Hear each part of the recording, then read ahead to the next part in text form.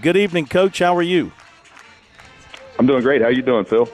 We are doing tremendous. Thank you for joining us. Congratulations on another terrific season to date. And I know you guys are anxious to play the Bulldogs tomorrow night, your first meeting with them, and a chance to knock off the conference leaders right now.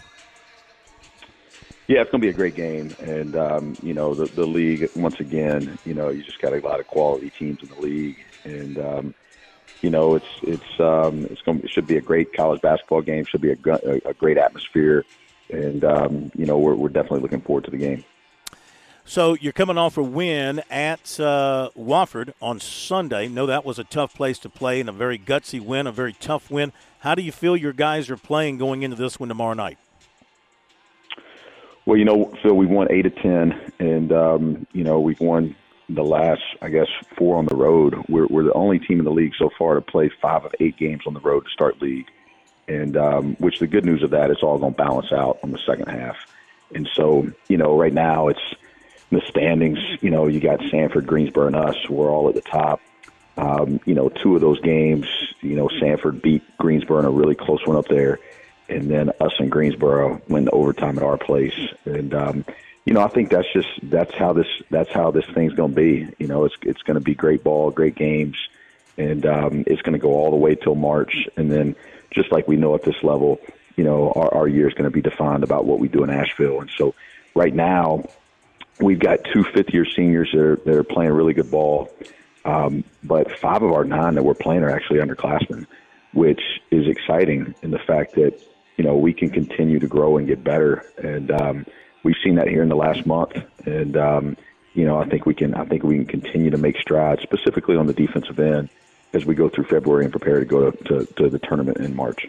I'll tell you what, I know they're going to be doing some work at Timmons here in the near future to make it, I guess, more of a basketball-type venue, but it's become a heck of a home court for you going back to 2019, 2020. You've only lost 5 home games.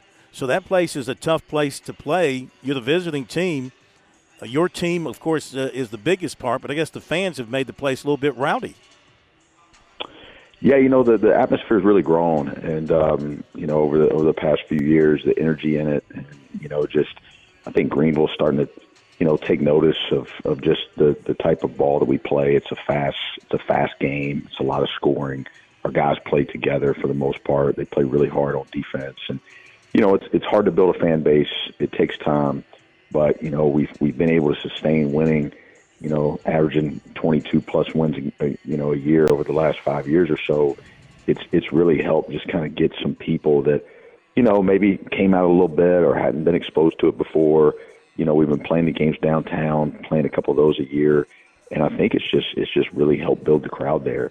And the Greensboro game last Saturday was just, it felt like there was standing room only in there, and I'd expect another one tomorrow to be packed, but. I thought Bill Self said it well last night. Home court advantage. Usually you got a really good home court advantage if you have really good players out there. And yeah. Fortunately, we've had some good players. We've had a lot of guys develop and continue to get better. And through the years, we've been able to put some good teams out there. And if you add that with a good fan base, usually it helps you at home.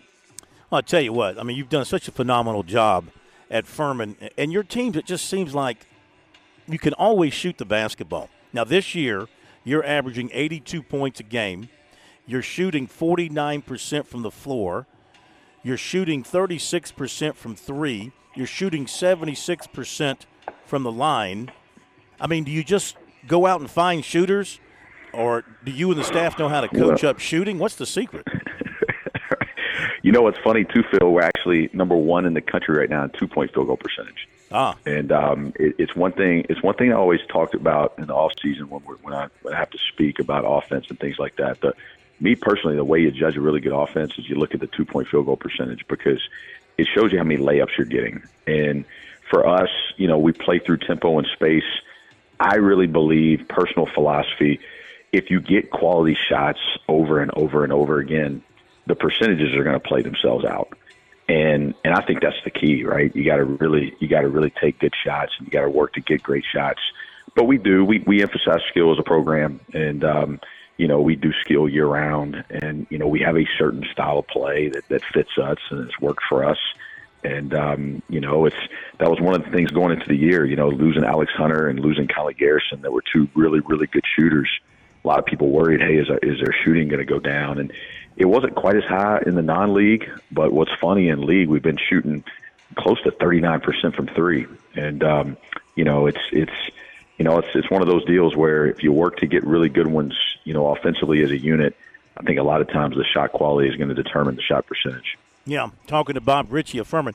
With that in mind, I mean, you do have some older guys, you have some younger guys, but in your offense, in your system, in your scheme, do you find your guys are unselfish and they're willing to make that next pass, that extra pass that leads to the better shot, that leads to the shot in the lane, that leads to the layup that you're talking about?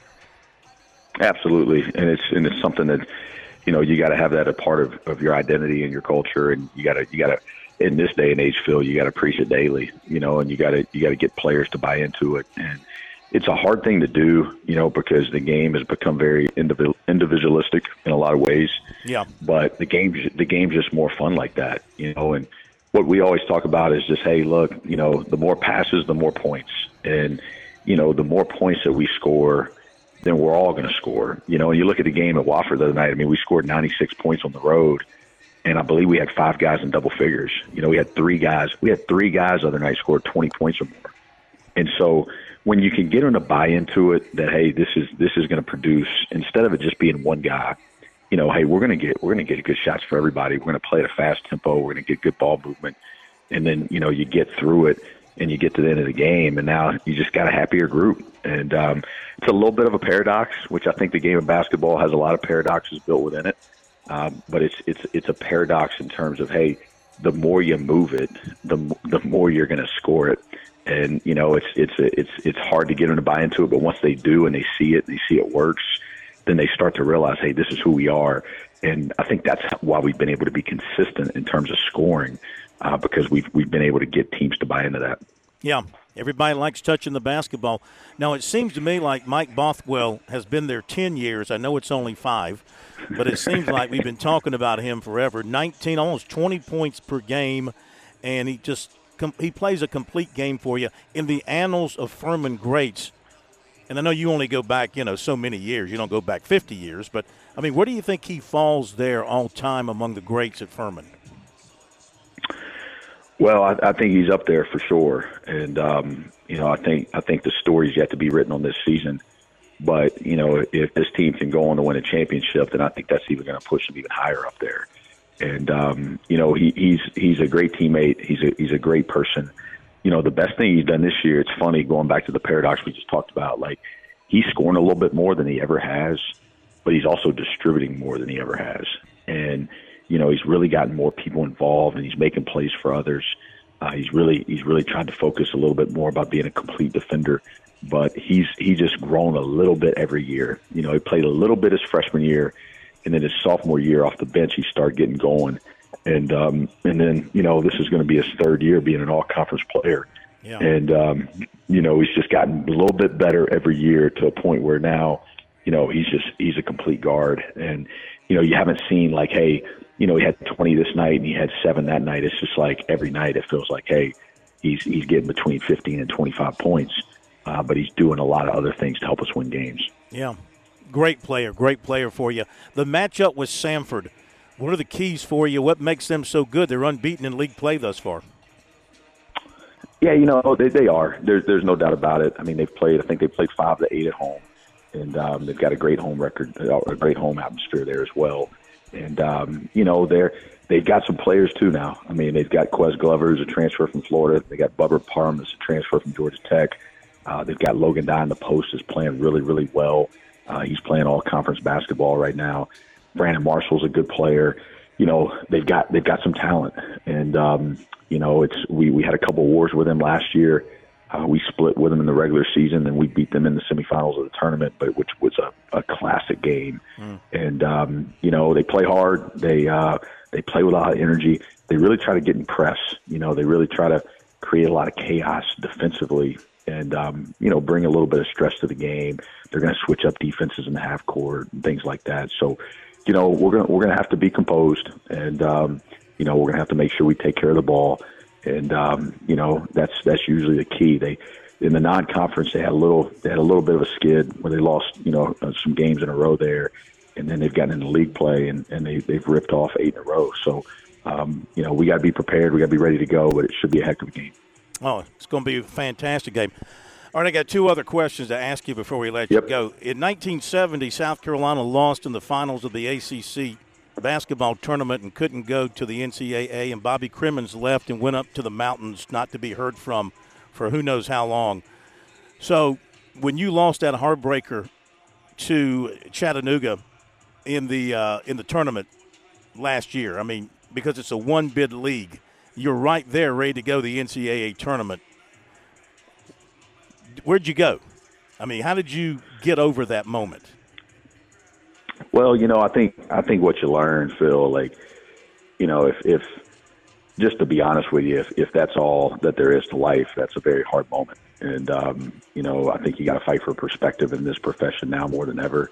I think you have to have, for me, my faith is critical. And, you just got to trust at the end of the day, that everything happens for a reason. There's always an opportunity for growth in some of the hardest situations that we go through in life. And was it a difficult situation? Absolutely. But is it going to be a deal that destroys us?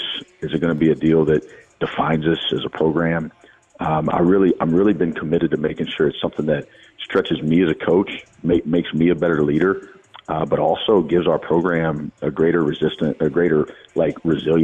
and a greater determination, and just understanding that it's just part of the ascension. And back 7-8 years ago, this program was 342 in the RPI, and a lot of people have forgotten that pretty quickly. And it's been, I think we've played in the championship game 3 years this century in the 2000s. And the 2 games before that, Furman was the 10th seed in both of those games. It was a little bit of a Cinderella type deal. One, I was an assistant in 14, and the other one was in the early 2000s. But when you look at it in totality, as you're building program and you're pushing this to where we want it to go, it's the first time this century that Furman's supposed to have been in that game that we were actually in the game. And we got to a point in the game that we gave ourselves an opportunity to win it, and it just didn't work out. And but when you go through it, it's funny. You feel like you're one in a million in the moment, and then all these coaches start calling you and they start texting you, and from all kind of greats, from Coach Sweeney reaching out to me and just saying, hey, look, we lost to Alabama and they onside kicked us, and that's what led us the next year to win it. And stay the course, you know what I mean? And I probably got 10 calls that were similar to that. And that's what we've tried to do, just everything about what's next, everything about pushing forward, and really using it to say, hey, this is going to be motivation. And, look, we haven't stopped. And, this team has come out again. We're in the middle of another great season. And, we're excited about what's ahead, and we're excited about going back to the tournament here in a little bit over a month. All right, last thing. And I know there's a big difference between men's college basketball and women's college basketball, but the other day, South Carolina women, number 1 in the country, played Arkansas. I don't know if you're aware of this. They had 74 rebounds in the game. Have you ever seen a college box score anywhere where a team had 74 rebounds? No, I've never seen that. Were you aware that they had 74 rebounds in that game? I saw they won by 50, 90-something to 40-something, I believe. I did not know there were 74 rebounds.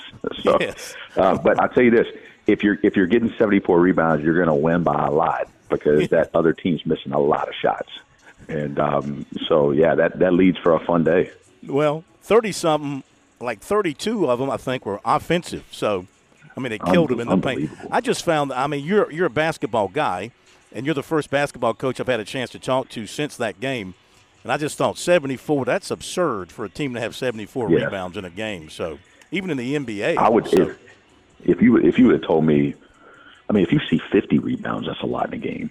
You know what I mean? And so then to think of, man, what about 60? You get in the 70s, that's a lot of rebounds. That's a lot of rebounds. Well, maybe tomorrow night you'll get 70 rebounds, 40 of them offensively, and you'll outscore them by 60 in the paint or something like that. So we wish you the best of luck. We thank you so much for joining us. I know we'll talk again, and good luck tomorrow night. Should be a heck of a game over at your place.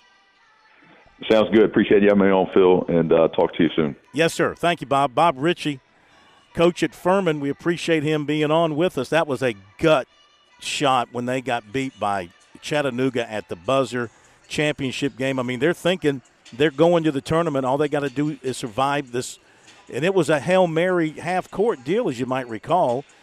It's probably the play, maybe.